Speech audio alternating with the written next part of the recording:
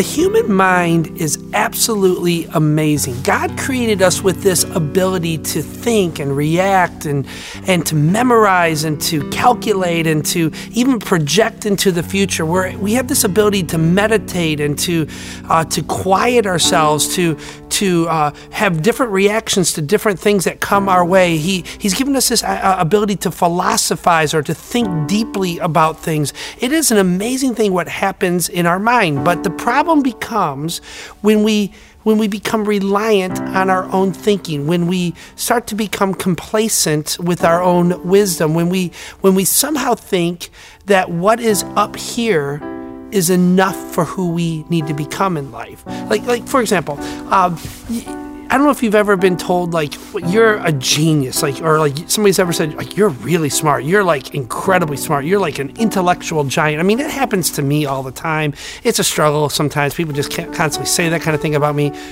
Okay, no, they don't. But you get the idea. Like, whenever you're thought of as an expert, like you think about the marketplace or the courts, right? When somebody calls you in as an expert, it makes you feel really good about yourself, like you're like super duper important.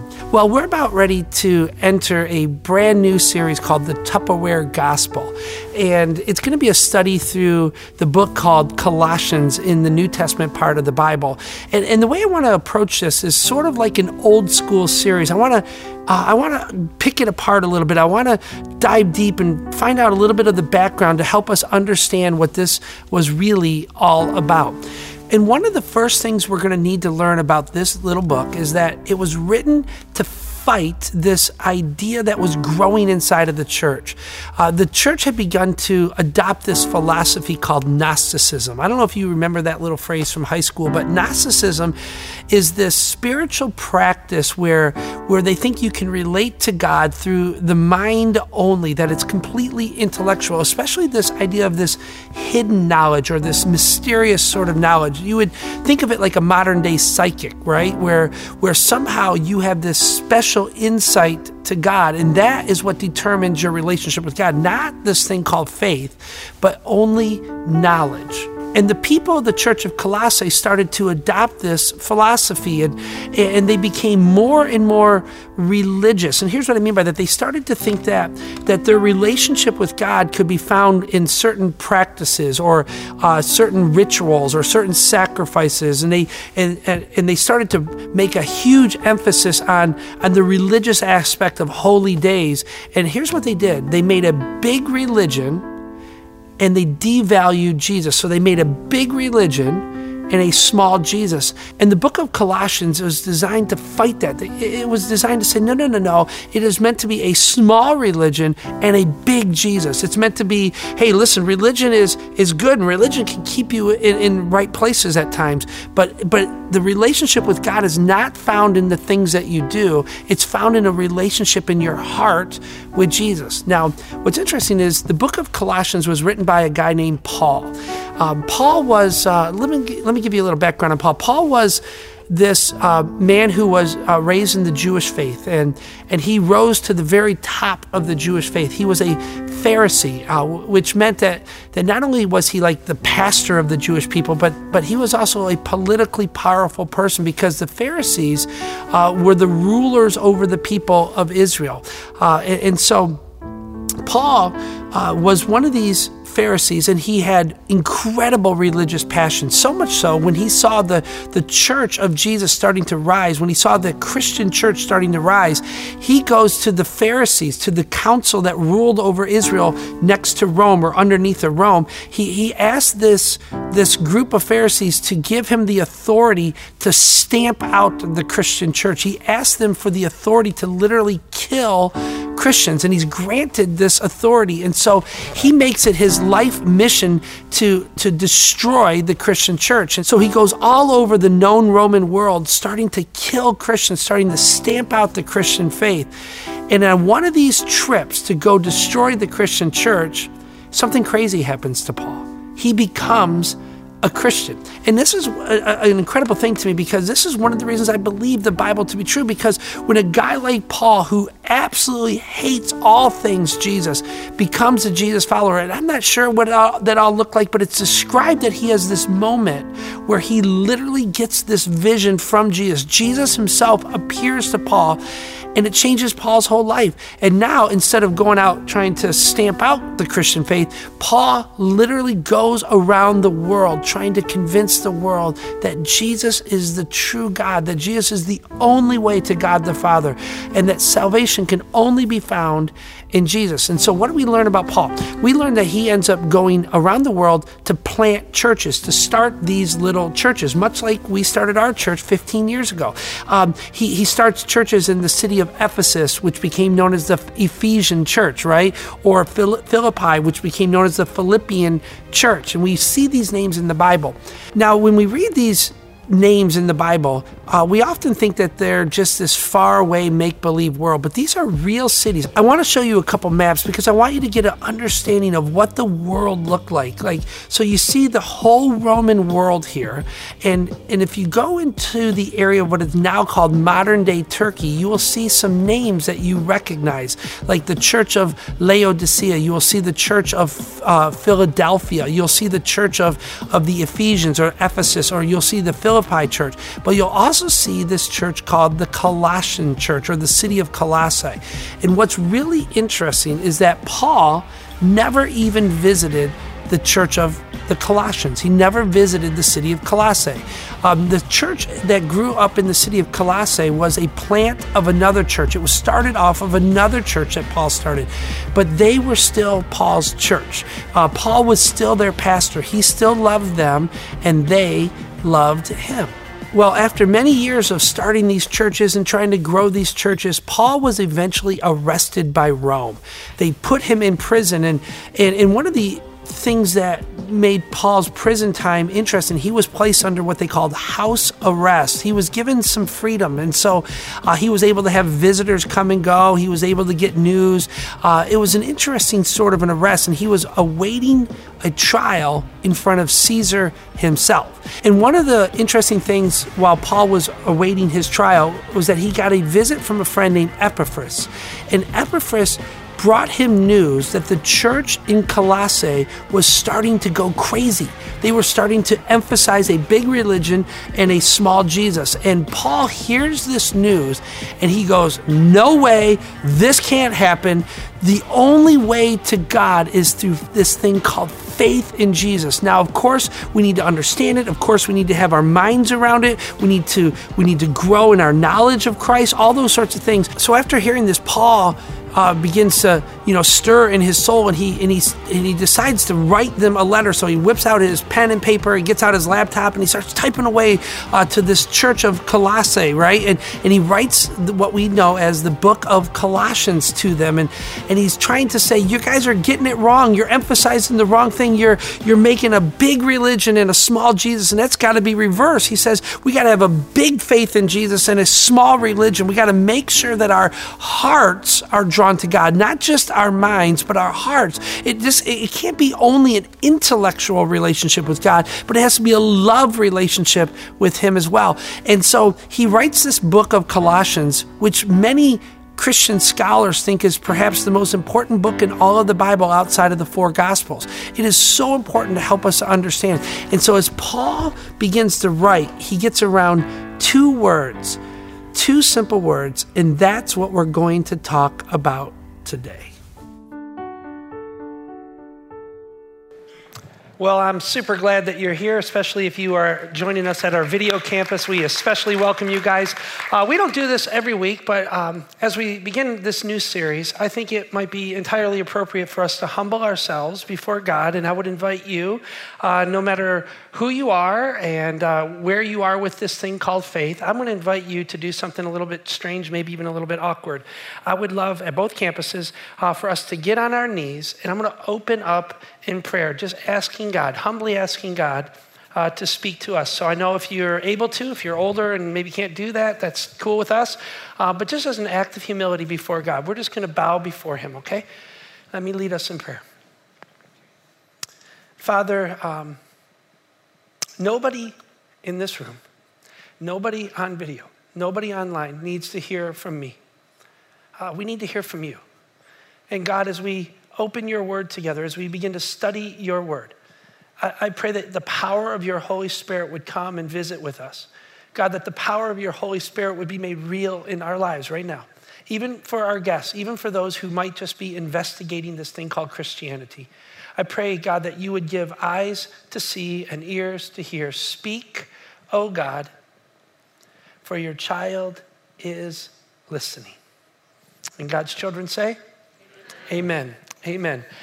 So as we begin this brand new series in the book of Colossians, if you have a Bible or a smartphone, I would invite you to find the book of Colossians. It's about in the middle of the New Testament book or the part of the Bible.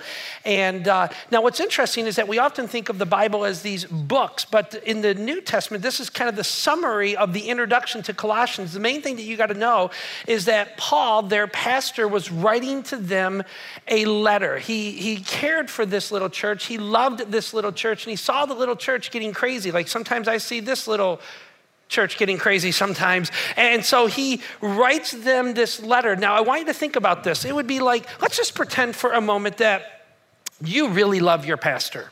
Let's just pretend. Okay? Let's pretend that I haven't been here for a while, but I'm still trying to lead our church and to shepherd our church, and you're listening to podcasts or you're dialing in via video. But finally, I write this very personal letter to you, and the elders of the church, the leaders of the church, were to gather the troops together and say, hey, we got a special letter from our pastor. That would be like this is what was happening. They heard that Paul, their beloved pastor, wrote them this letter, and they were so excited. So can you imagine when communication was so rare in this day? Could you imagine just how excited they were to receive this letter in this little town of Colossae? It was a mid-sized town, and they received this letter with such joy. And Paul's letter could really be summed up in two very simple words, two words that change everything about faith. It changes the entire God-man relationship. Just two words. You ready? In you. In you.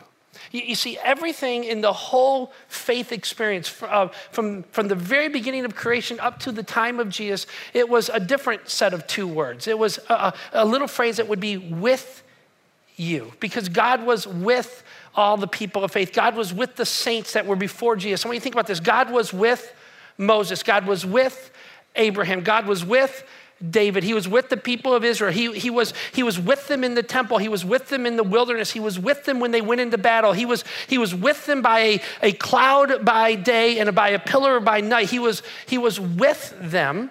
And then when Jesus, of course, came and visited earth, when he came as a man, when God became flesh and made his dwelling among us, they gave him a name. And that name was called Emmanuel, which means what? What did it mean? It means God is with us. And so this was the story of the God-man relationship. It was God was with us, and Christ begins to change all of this. And Paul begins to write and to explain that when Christ died, like we celebrated last week, when Christ rose from the grave, when we celebrated last week, right? When that happened, the entire God-man relationship shifted. Paul begins to write that there's a new set of words that describe your relationship with God. No longer is it just God with you. That's good, and God is with you. That's big. God is with you.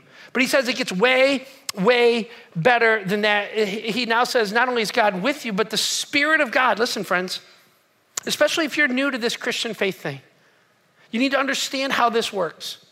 That the Spirit of God is no longer just with you, but he is in you. He takes up residence inside of you. He becomes who you are. He indwells your soul, and it begins to change everything. So no longer is it just like 12 guys following Jesus around in the wilderness that get the big stuff. You know, a lot of times I hear this and I get this. People say all the time, they say, well, if I could have just lived 2,000 years ago, it's a bummer that I live in Detroit in 2017, because if I could go see him, if I could go watch him do what he did, it would be really awesome and it would explode my faith. Everything would be different. And Jesus says, no, that's not true. It's better than that, because when he died and when he rose from the grave and just before he made his final ascension toward the heavens, it says that he looks and he says, I am sending somebody new to you. I'm sending something different to you, something better than just with you. I'm going to send the Spirit of God to take up residence where? In you. In you. And the game begins to change. And so I want to throw this little thought around because I think it's a big thought, and this book kind of lands on this thought. And the thought is this, that the Christian life, see what you think about this. The Christian life is not just difficult. The Christian life is nearly impossible to live. And it's true, isn't it? When we start to think about what we're responsible for, and we start to think about this life that Christ has lived for us and the example he gave and what he's called us to, we start to get our minds around this. We go, I can't live that because I'm not so sure that I can be perfect all the time, that I can do it right all the time, that I can treat people with love and grace and dignity and hope and gentleness all the time. I can't always resist temptation, that there are things that come and I'm like, oh, I know I shouldn't, but I do anyways, right? And so we know this to be true of us, that it is on our own strength, in our own ability, it is impossible to live this Christian life out. I remember, I don't know about you, but I found myself just a couple years into my Christian journey figuring this thing out, that and figuring out that I just can't do this on my own. There's just no way. And there was a struggle. And I don't know if you've ever been there. Like, I don't know that I could actually live out what Christ is calling me to. I know I want to. Anybody? I know I want to. I just can't. And friends, I believe even now there are some of you in this very room that you're still standing on the fringes of this thing called the Christian faith. And there's a whole bunch of you that's drawn to this. There's a whole bunch in you that's saying, I want this for my life. But you're purposely standing on the edges. You're purposely not engaging it. You're purposely not giving it your whole heart because you know that in your own strength, that you know who you are and you know that you can't live this out. And frankly, you don't want to be a hypocrite. And so you say, why should I even try? I mean, I hear what the preacher's saying and I want some of that. I can read it in the Bible and I want some of that. But why should I even try if I'm just going to end up being a hypocrite? Well, I got great news for you. From this little letter to the Colossian church, God is not asking you to do what he already knows that you cannot do. Hello. God is not calling you to do what he knows that you cannot ever do on your own. He's not calling you or pushing you towards something where you're just going to end up being a failure and being miserable. It's not like God is up there going, woo, look at that, you failed, and I knew you were, ha ha. He doesn't set us up for failure. He changes the game. And he says, you're right, you cannot do it on your own, but I'm going to do something in you that you cannot do for yourself. I'm going to help you in a way that you cannot help yourself, and I'm going to call you to levels that you cannot go on your own. I am going to not only be with you, but here's the deal, I am going to be in you. And he changes everything. Now listen, friends, and it comes from one key verse, and we're going to go through this entire book, and we're going to spend several months, I think, in this book, if that's okay with you. We are going to go deep into this book because I think this is so much in here for living out the Christian life for us. But I think it's all centered around one little verse, and it's found in the book of Colossians, chapter 1, verse 27. So if you got your little smartphone, go over to verse 27.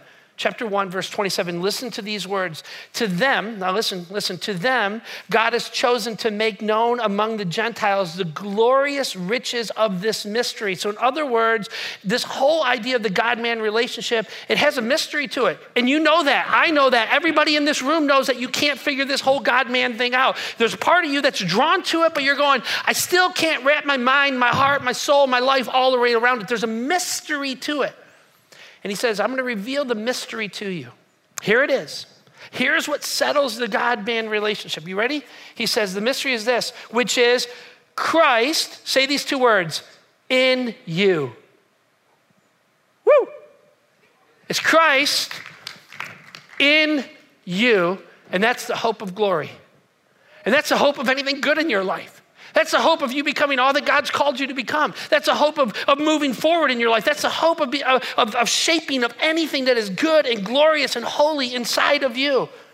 You see, this whole idea that the Christian life can be lived apart from Christ in you, God says it's never going to work. The only way that this whole thing is going to work is Christ in you. And notice he doesn't say it's going to work if it's like Christ and you. That's the hope of glory. He doesn't say that. He doesn't say you and Jesus make some sort of good team, and so that's going to work. That's going to be the hope of your glory. He doesn't say it's Christ even with you. That's the hope of glory. He doesn't say that Christ watching over you is the hope of glory, protecting you is the hope of glory, comforting you is the hope of glory, guiding you is the hope of glory. He says it is way bigger and way better and way better and way, way more important than that Christ is in you, because that is the hope of anything glorious in your life. And I don't know, but I think we need to just pause for one moment and we need to ask ourselves this question. Every single person, even here live and on our video campuses. Listen, we need to ask this question. What are you banking on for anything good in your life? What are you banking on to take you from where you are now to where you need to go? What's your hope of anything good? What's your hope of anything glorious in your life? What is your hope of being shaped by God? What is your hope of becoming all that God wants you to become? What's your hope of feeling better about who you are and better about who you're becoming in this world? What's the answer? Because, the world has answers for this. You know this, right? You can just go to the bookstore and you can see right on the rack and it's got 19 different titles that are all about a new you, like a new you in 6 weeks, and it is the hope of your glory. Like you suck now and I'm gonna make you better in 4 days, right? For $49.95 plus $10 shipping and handling, you have a new hope of glory. You can get a new you. And you know what I'm talking about? If you just lose 20 pounds with my plan, there's a new you awaiting. There's a whole brand new. That's the hope of your glory. If you just somehow read my book or just listen to my podcast, it is the hope of glory for you. It is the hope of a new you. If you wear my power tie, it's the hope of anything good in your life. And you see this all the time in the marketplace, don't you? I mean, everybody is selling everything to you. And the problem is that even though a whole bunch of it is good, the problem is that it's all external modifications. And what do we know about external modifications, friends? It doesn't matter if you change your style because style is going to change anyways. And you can lose 10 now, but you gain 20 later. Let's just be honest.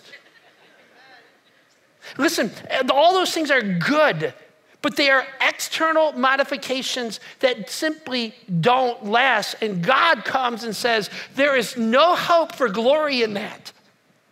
The only hope that you have is an internal transformation, not an external modification. Anybody? You hear me, friends?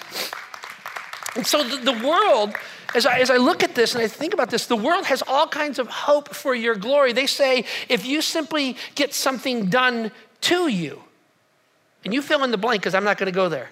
But if you get something done to you, that's going to be the hope of your glory. Or if you simply have someone with you, that is your hope of glory. It's all about the relationships that you have. You have to have something completed in your life. You have to accomplish something in your life in order for you to have this hope of glory. You have to have the right circumstances with you or around you to really be who all that you're supposed to be. You have to somehow improve the view of you. You got to somehow have something said about you. You got to have a position or a title bestowed upon you to feel good about yourself. You have to have more things that you own in this life to somehow arrive at this completeness, this fulfillment factor that you want to have. That you have to be complete by these accomplishments or this stack of stuff on your resume.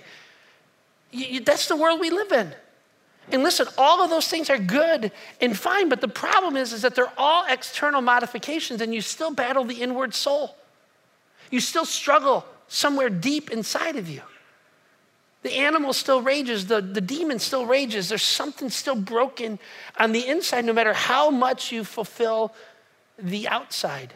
Pause. Am I right?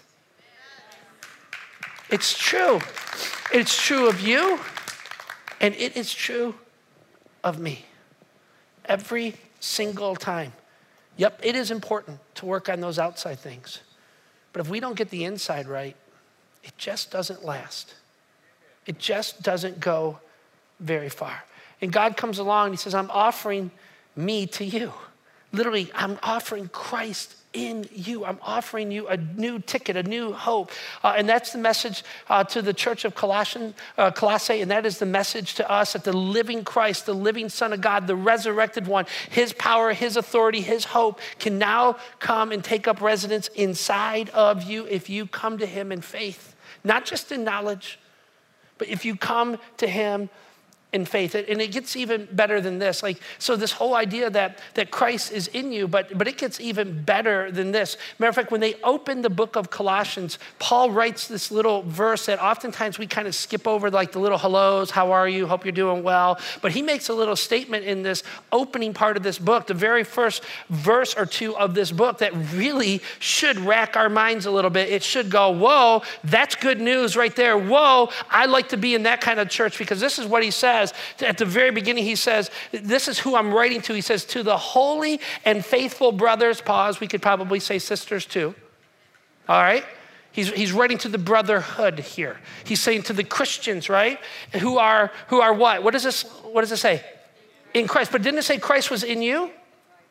But now he's like doing a double whammy. This is like a double dip on your tortilla, right? This is amazing. He says, it is Christ in you, but now you are in Christ at Colossae, at the church, right? So Paul is saying, this is really good news. Christ has been put inside of you, but he's also, you are inside of him. That it's, God has put Christ inside of us and us inside of Christ. And I think that's a pretty happening thing. I think that's a pretty good news thing. It's like a love sandwich going on there, right? And when you begin to lock onto that, when you begin to understand that what your relationship with God looks like, that it is in you and outside of you, it is in you and with you, that it is driving you and protecting you and hopeful, giving you hope, giving you leadership. When it's doing all this, it begins to change your future. You hear me? It begins to set a new direction in you. Those same things that we've always struggled with, they become less and less and less in our life because he becomes more and more. He can't help but become more because he's in you and he's around you, he's all over you. This is the relationship that we have with God through Christ. It's not just an external modification, it is an internal transformation. Amen, Jay. So I just want to, we're going to cheat a little bit. It's like fast forwarding to the end of the movie. I'm just going to skip a couple chapters. I just want to read this one little verse to you because, so you got this whole idea that Christ is in you and you are in Christ, but it gets even way bigger and way better than that, because it says that when you and I, if this is you, but if you come to faith, that you actually participate. This is going to blow your mind. It says that you participate in the death and the resurrection of Jesus. That there is a spiritual relationship that you have with Christ. There is this transforming relationship, and the death that he dies is the death that you die, and the resurrection he rises or lives is the resurrection that you live. And this is pretty good news. So let me just skip forward a couple of chapters here, and we're going to go to Colossians chapter 3. And I just want to read a couple verses because this is like really big. This is really, really good news. He says this. He says, since then, you have been raised with Christ, set your hearts on things above. So since you're like sandwiched with Christ, you're raised in Christ, now your heart can start looking toward different things. Woo! That's really good. That's powerful. Because up until this point in our life, we're like going, all I can see is the sin around me. All I can see is the junk around me. All I know is the inner demons inside of me. And he's saying, I don't need to look there anymore. Come on, is that all you all got? He says there's something else you can look toward, somewhere else that you're heading in life. So he says this, he says, since then you have been raised with Christ, set your hearts now on things above, where Christ is seated at the right hand of God. Set your mind on the things of what? Above, not on earthly things, for you died, and here it is, and your life is now hidden with Christ, where? In God. Did you hear this? That you are in Christ and Christ is in you, but the whole sandwich is in God. The whole deal moves and it takes it to a whole different level. Because of your relationship with Christ, you now have a relationship with your Father in heaven. That's good news. It's like a 2-for-1 deal. It really is. And so here's what I'd like to do. If it's okay with you, I'm just going to try to illustrate this by Tupperware. And I don't know if this is going to work, but I'm banking the whole series on this, okay? But I think this, you just go with this because here's what we need to understand is that God created you. So this is you. This is you. Now, it may not be a perfect representation of you. You might be a little shorter, a little fatter, a little taller. I don't really know. But let's just say this is you, right? And it says something about you and me.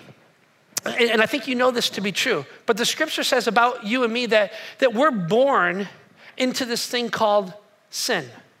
I don't know if you've heard this story or not, but when we come into this world, we have sin that we walked right into. That it actually records this story from the scriptures about the very first couple named Adam and Eve. Have you heard of them? Have you? But do you understand the whole deal that went on there?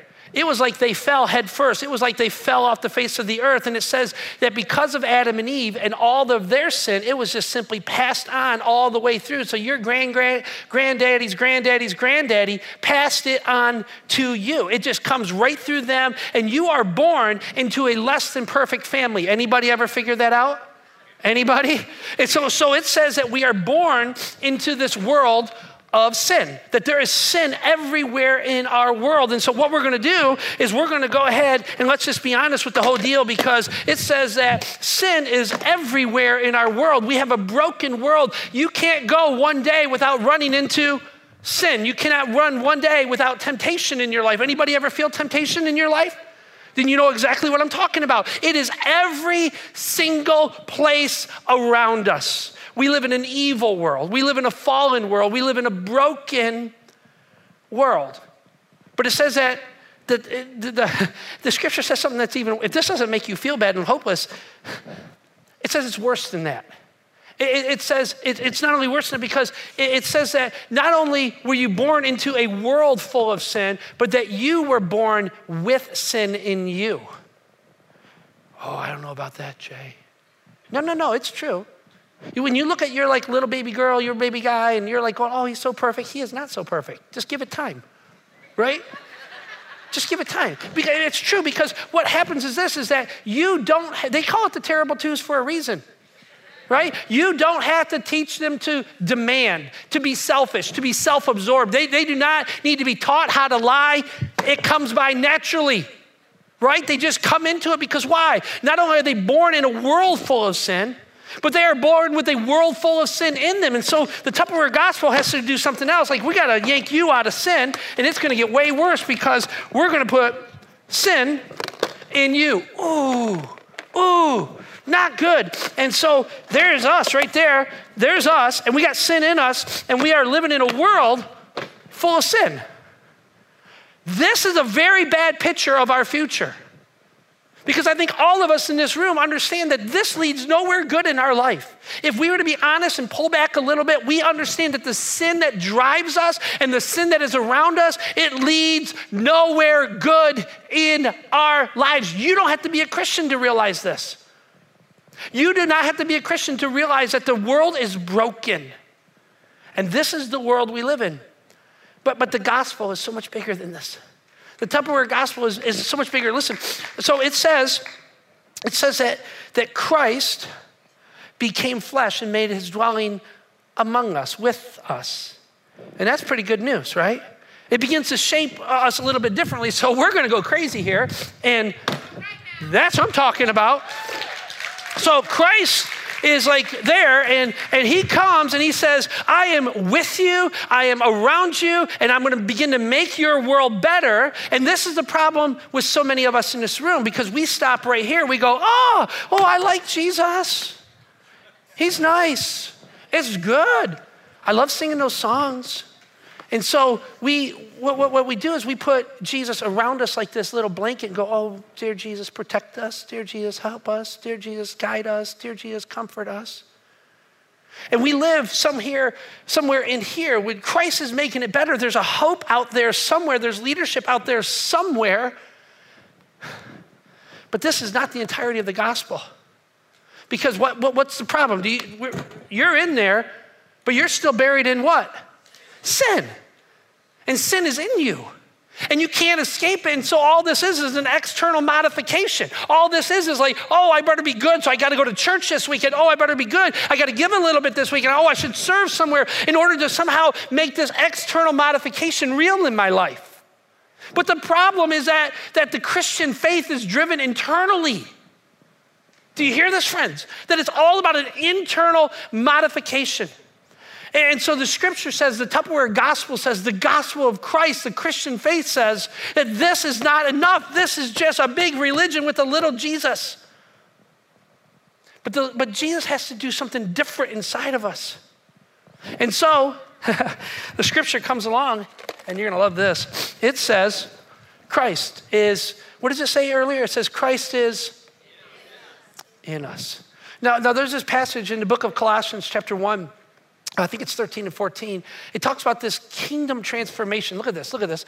It says, for he has rescued us from the dominion of darkness and has brought us into the kingdom of the Son he loves, in whom we have redemption, the forgiveness of our sins. It's not just an external thing. It is an internal modification that happens. It is an internal transformation that happens. You see in this, friends, that it is like you got a call, like you're working for a company and you get a call and you're like, hey, you're being transferred to Nashville.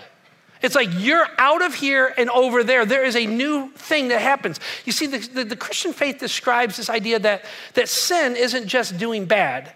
You know your problem and my problem? It's not just that we do bad things. We gotta erase that thought altogether. The problem is that sin doesn't make us do bad things. Sin makes us dead. The problem is that our soul is not alive. The problem is that our heart's beating, but our heart is not full. Our lungs are breathing, but we're not breathing the breath of God. So you see, our problem is not that we're bad. Our problem is that we're dead. And our soul needs revival. Our soul needs change. Our soul needs rebirth. And so this is the gospel, that it says that Christ comes and he takes us from one kingdom to another kingdom, and he does something with our sin. It says that he just looks at it and winks. No, he deals with it straight on. He says, I forgive it. He says, I forgive it. And so what we're going to do, if it's okay with you, we're just going to rip the lid off of this. We're going to rip you out of sin, because sin has had enough stranglehold in your life. And so we don't want this anymore. That's ridiculous. And so we got this going on right here. We got sin in you, but Christ wants to live in you. And you're going, there's not room for both of you in there. I can't get the lid on. And so something's got to go. And he goes. Right? And there's a new life that is given to you. And so it says that Christ comes and he takes up residence inside of you. This is the Tupperware gospel, friends, that he is now living in you. And so Christ is now in you, and he's given you a new start, a new life, a new transformation on the inside, so that you no longer live with this worldview that wants more and more and more of sin, but yet now you place your eyes on things that are, what do we read? Above. It begins to change us. And slowly, because of Christ in us, the world around us starts to change. And now, look at this. Well, this is sitting pretty, because we are now with Christ in us and Christ around us, and he begins to change our minds. He begins to change our hearts, our souls. But this is good news. Like, you're going, Jay, that's good news. Say that's good news right there, because that's good news. But this isn't the only good news. It gets way better than this, because didn't we just read a few moments ago that it says when we identify with Christ through this thing called faith, that we're buried with him, but now we're raised to new life with him. And it says that Christ is with God. He's in God. And who are you with? You're with Christ. And so Christ is with God and in God. Guess where you're at? You're with God. Let's bring out the granddaddy of it all. Look at that bad boy. This is where it ends up, because it says that when Christ comes in us, that we become in God because of what Christ has done with us. And so right there is like a love fest right there. This is like a picnic sandwich with love right there. This is you right here. This is you cruising down I-75 right there. Right there. This is what Christ has done for you. Do you realize what he has done for you? Because we're found in Christ, it says that we have a new start. It says that we have in Christ, that we have all that God wants for us. It says in Christ, all of this changes, that we are now in a big God who's around us and has captured us, and he's in us and he's outside of us. He is becoming our worldview. He's becoming everything to us. He changes us from the inside out. And I've read in the Bible that in Christ, you are loved by God. I've read in the Bible that in Christ, you've been completely forgiven. In Christ, in there, right there, because you're in there, there's you. I see you in there because you're in there somewhere. It says because of that, you have all the spiritual blessings of God. That it all comes flooding into your life, all the goodness. In Christ, you have been chosen to be set apart from the things of this world. You've been set apart for God. In Christ, you've died to the power of sin. In Christ, you've been delivered from darkness. In Christ, you've been transferred from one kingdom of darkness to the kingdom of light. You get what? This is because you're in there. This is what happens when you're in there, that in Christ, you were bought. Listen, you were bought, you were purchased, you were paid for in Christ. You were brought toward this thing called heaven, that there is, because of what has been paid for you, that in Christ it says that you were made complete. It says in Christ you become the righteousness of God. It says in Christ that you possess the Spirit of God. It says in Christ that you've been freed from your sin. It says that in Christ you've been separated from all the things that kept you from God. In Christ you now have the mind of God. In Christ you have the access to the power of God in your life. In Christ it says that you've been given a new family. It says in Christ that you've been adopted as sons. It says in Christ you've been adopted as daughters. Everything changes. Listen, when you get your bad self in the middle of all of this, that's when it changes. And friends, this is the only hope of glory. I don't know what you've been banking on all of these years. But my guess is that you have been around long enough to figure out that you can't figure yourself out. My guess is that you can't fix you, otherwise you would have already fixed you. You wouldn't be struggling with the same arguments, the same fights, the same hostility, the same anger, the same lust, the same greed, the same hopelessness, the same desperation, the same disappointment, the same anxiety, the same depression. It would be different. If you find yourself in there, and I don't exactly know, this is like a very human picture of this, right? Because I don't exactly know how it works. I don't. All I know is that there is this description of a man who was dead being brought alive because of what Christ is doing inside of him. It always starts on the inside and works its way to the outside. Good thing. Good thing. So friends, over the next several weeks, we're gonna figure out what this life in Christ looks like. What does it mean to live in there? What does it mean to go from one kingdom to the other? And I hope that you'll join me, because God does not want us to live down here. Amen? He just doesn't. All right. Amen.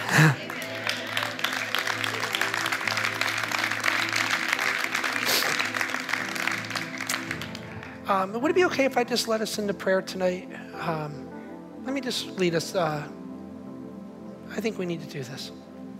So thank you, God, for being so relentless and for coming after us, for choosing to love us even when we are so unlovable, for choosing to reach toward us, for calling us heavenward. And God, I know that there are those in this room who are, I don't really know why they're here. They're just here because. I pray, God, that your Spirit would somehow speak to them. God, may your love become real and a necessity in their life. May they see the need for grace and forgiveness that can only come from you, their Creator. I pray, God, that over the next several weeks as a church that you would take us somewhere new. God, that you would elevate our game, that you would turn our hearts heavenward. Even in this room right now, how many of you would say, just by raising your hand real quick, I need something to change in my heart right now. I need something to grow inside of me, something good inside of me. I need it to grow. Look at that, hands up all over. Let me pray for you, brothers and sisters. God, I pray for those right now who would admit they need something new inside of them. They need something to grow inside of them. God, I need this in me. I pray that your Spirit would come and take us to whole new levels, God. Speak to us, God. Give us eyes, give us ears. I pray for your grace over one and all in this room. In Jesus' strong name, together we say, amen. Amen.